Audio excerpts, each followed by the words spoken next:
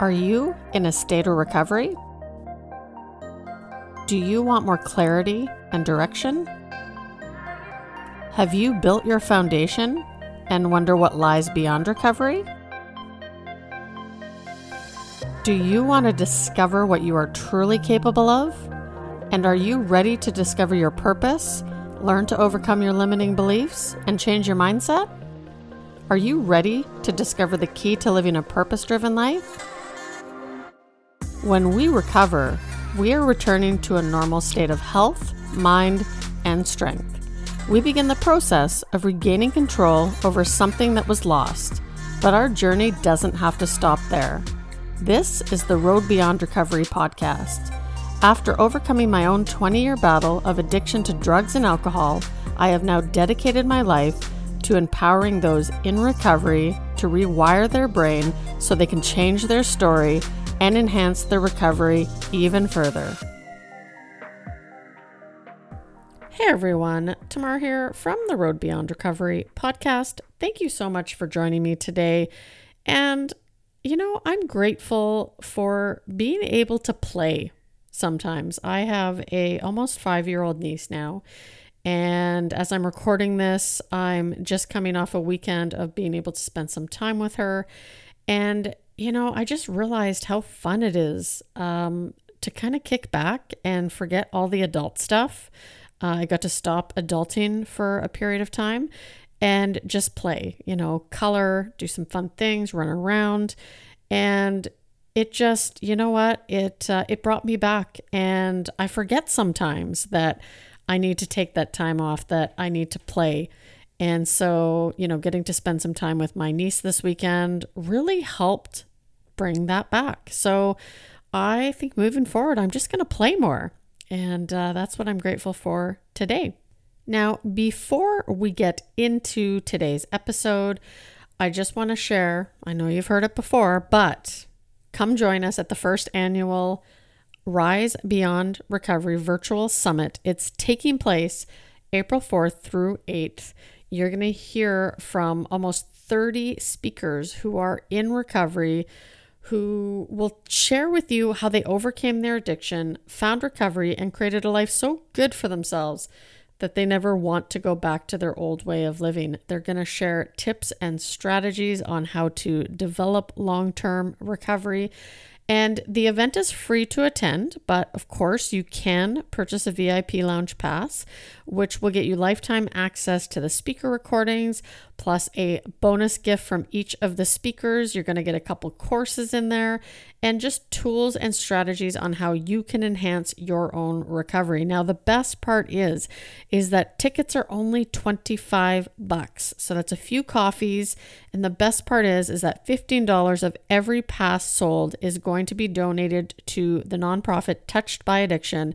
And if you've listened to the show before, you've heard them on the show, and they help people that are in need get into long-term treatment facilities. We're talking year-long facilities. So only $25. Come join us. You can find us at www.risebeyondrecovery.ca.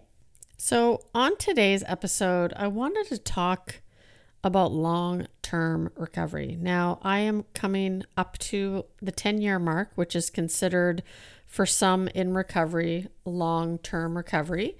And it's been quite the journey, let me tell you. It has been a lot of work. It's been a lot of good times, a lot of bad times.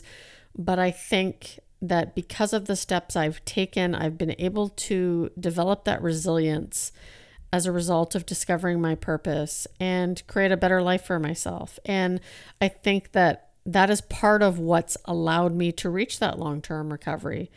Now, I see so many people on social media taking, a week, 30 days, 6 months, 1 year. And I think it's absolutely amazing. I think that more people are starting to recover out loud. And I think that, every day that we have this gift of sobriety is definitely worth celebrating. But what I see very little of, and, if you're in the recovery community, that your circle gets smaller Unfortunately, a lot of people do not make long-term recovery. It's usually around the 5 to 10 year mark that I have started to see people kind of slip away. And then what usually happens is they end up relapsing, but there's not a lot of people, that are talking long-term recovery. Now, I am incredibly grateful that I have partnered up with women who are in recovery, who have long-term recovery, who are promoting it more, who are recovering out loud, because I think it's incredibly important, that in order to get this long-term recovery, you have to be mindful of the company you keep. Now, for me, getting sober wasn't the problem. I mean, I can't tell you how many times I quit drinking, right? Sometimes it was for 10 minutes, sometimes it was for an hour, sometimes it might have been for a day. I was really good at quitting. But the problem I had was staying sober. I didn't know how to do that because as soon as I experienced an emotion, I reverted back to those behaviors that protected me for so long, right? They allowed me not to feel those uncomfortable emotions that I looked to avoid. And so I would start the pattern of numbing. And so I think, when I finally stopped digging my bottom, and it could have gotten much worse, when I hit that spiritual bottom, I think I was at a point where I was willing to do what it took, right? I was willing to overlook the personalities in recovery because there's many. I was willing to take suggestions, although sometimes I tested, right? I had to touch the stove twice before I realized it was hot. But I didn't want to go back to the life that I had left because I knew I had created that life and I'm incredibly grateful for it today. But I was at a point in my life where it was either I start to move forward and I learn how to create a better life and hold on to that better life, or I would go back and probably end up like most people do, and that is not making it back or not making it out of that journey alive. I remember being in that first year of learning how to get sober, that first year in recovery, and being in that pink cloud, right? In recovery, they call it a pink cloud, which is a time of excitement. Everything's good. Everything's new. You get lots of recognition for, every month that you stay sober. And so many people after that first year end up going back, right? And these people end up disappearing, and I too experienced the pink cloud. I experienced the fun life. I mean, I had just left my marriage, so I was newly single, giddy up, right? I could start dating again, which I hadn't done for some time. I was making all these new friends. I was having a lot of fun. I was really enjoying life, but there were parts of that I was also white knuckling in. And if I wasn't careful and I didn't start taking suggestions a little bit more seriously, I definitely could have relapsed quite easy. But I see it with a lot of people, and even on social media, people get a little bit of time under their belt, right? And then that pink cloud goes away. The excitement of that first year goes away. And then they disappear, right? And you see that they're back to day one. And you wonder, what happened? Like, you were so excited. You were so happy. You were proud of your sobriety. And then you ended up relapsing. Now, yes, relapse can be a part of the journey, but it doesn't have to be. And, I think too many people are shamed for that, unfortunately, in certain programs, which is unfortunate. But again, if you're serious about this thing and you want it, you have to overlook those personalities. But relapse doesn't have to be a part of your story. In fact, it's not a part of my story yet. Now, I say yet because I know that I myself, right, fell victim to that pink cloud. And I say victim because it could have taken me out because I was having a lot of fun. But that was followed with complacency, right? It was like, okay, I've got a year. That was exciting. That was fun. I got recognized a lot. Now what, right? And I started to revert back to old behaviors. I stopped doing what kept me sober in the first place. And I think that I'm grateful for the women I surround myself with today because they talk about what it takes to get that long-term recovery. And so I wanted to talk about some strategies today that can help you hopefully avoid relapse. Maybe relapse is not a part of your story. Maybe it is, and you don't want to relapse again. Now, I'm going to be honest, is I have a very healthy fear of relapse, and I'm almost 10 years in. I know that if I have a drink, things will go terribly sideways. And for me, unfortunately, it didn't stop at alcohol. As soon as I have a drink, I will want more. And now with all the shit that's out there, I am really afraid that if I relapsed, I would say, screw it. I might as well try some cocaine. Hey, maybe I'll even try some heroin, right? And, we know that nothing is as it seems anymore because so many people are dying of overdoses today. But, I have a healthy fear of relapse. And I say healthy because understanding what's going to happen if I choose to pick up a drink stops me from wanting to pick up a drink, right? That's first and foremost. But I think we need that healthy fear, right? Because I think we can get complacent. We can figure that we've got this thing licked and that this time things might be different. But statistics show that that's not always the case. Now, some strategies that I have used and strategies that I notice a lot of people in long-term recovery use is creating a routine for themselves, right? We seem to like structure. We work well on structure. At least that's been my experience. And mine consists of waking up. I pray, right? Asking for help and guidance. And then I follow that up with meditation where I'm listening. And then, of course, I journal. I plug into my support network.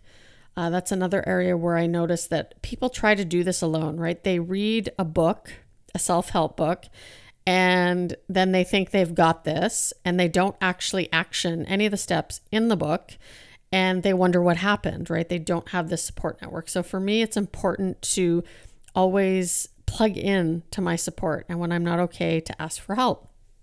Also, never stop wanting to learn. I think that when we get stagnant, we get complacent and that can equal relapse. So always being open-minded and willing to learn something new, right? And to not limit yourself because I really believe that we're capable of so much more than we think. The other part is working on overcoming your limiting beliefs. I can't tell you how loud the voices used to be in my head. They're still there. They never go away. And I think, now that I'm understanding more of the science behind this, is that, we have that voice and we need to be more of an observer of that voice and listen to that voice and what it's telling us because it's just really observing and making sense of the world around us. But that voice can also set us back. And so, one of the things I talk about in the class I teach is belief revision. And that's taking those limiting beliefs, right? These ideas that you have about yourself, that you're not worthy, you're not good enough, and creating the positive opposites, right? And then turning those into affirmations that you can repeat or to yourself daily. And, affirmations is part of my daily routine as well. And be mindful of who you surround yourself with. Do you surround yourself with people who are always stuck in the problem, who are always worried about other people? Or do you surround yourself with people who are present, who talk about their future and their dreams and their purpose and their goals?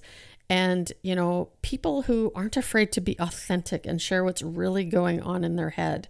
I think that I have really started to grow in my recovery because of the people that I have chosen to surround myself with, because they help me be a better person, right? And I'm like a sponge wanting to learn everything that I can from them. So I hope that those strategies help. I create a routine that's fun for me, that I enjoy. And so it's not a chore to do it, because I hear a lot of people start this morning routine and then they just kind of give up on it after a short period of time. But it's consistency, right? It's doing something every day to move yourself towards the life you want to create for yourself. Well, I hope you took something out of that. And, early recovery can be a lot of fun. And I see people really hype it up. And I'm super grateful that more and more people are getting sober, but it is definitely sad reality that a lot of people just don't manage to stay sober. And so I just want to bring a little bit more light on what it takes to actually keep this thing, right? Because it's been a tough journey at times, but I can tell you that every roadblock I face has been a gift because it's helped me become more resilient. And because I've discovered my purpose and I've got a little bit more clarity about the direction that I'm going in my life, it has helped me to achieve that long-term recovery. So don't forget, if you haven't already, check out the Rise Beyond Recovery Virtual Summit happening April 4th through April 8th. Like I mentioned, you're going to hear from almost 30 speakers who will share their stories and inspire you to create a life so good for yourself that you never want to go back to your old way of living. And you can find us at www.risebeyondrecovery.ca. I hope to see you there. Bye. I have had the privilege to walk alongside of many people who have built their foundation and further enhanced their recovery. But unfortunately, there are still so many people who are still suffering that need our help.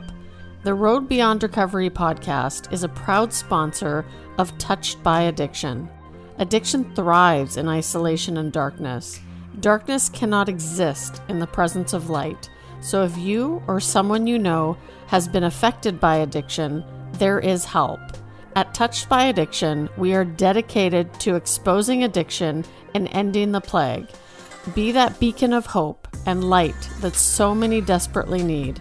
Each t-shirt or sweater you buy helps to get a struggling addict off the streets and into a year-long addiction treatment program.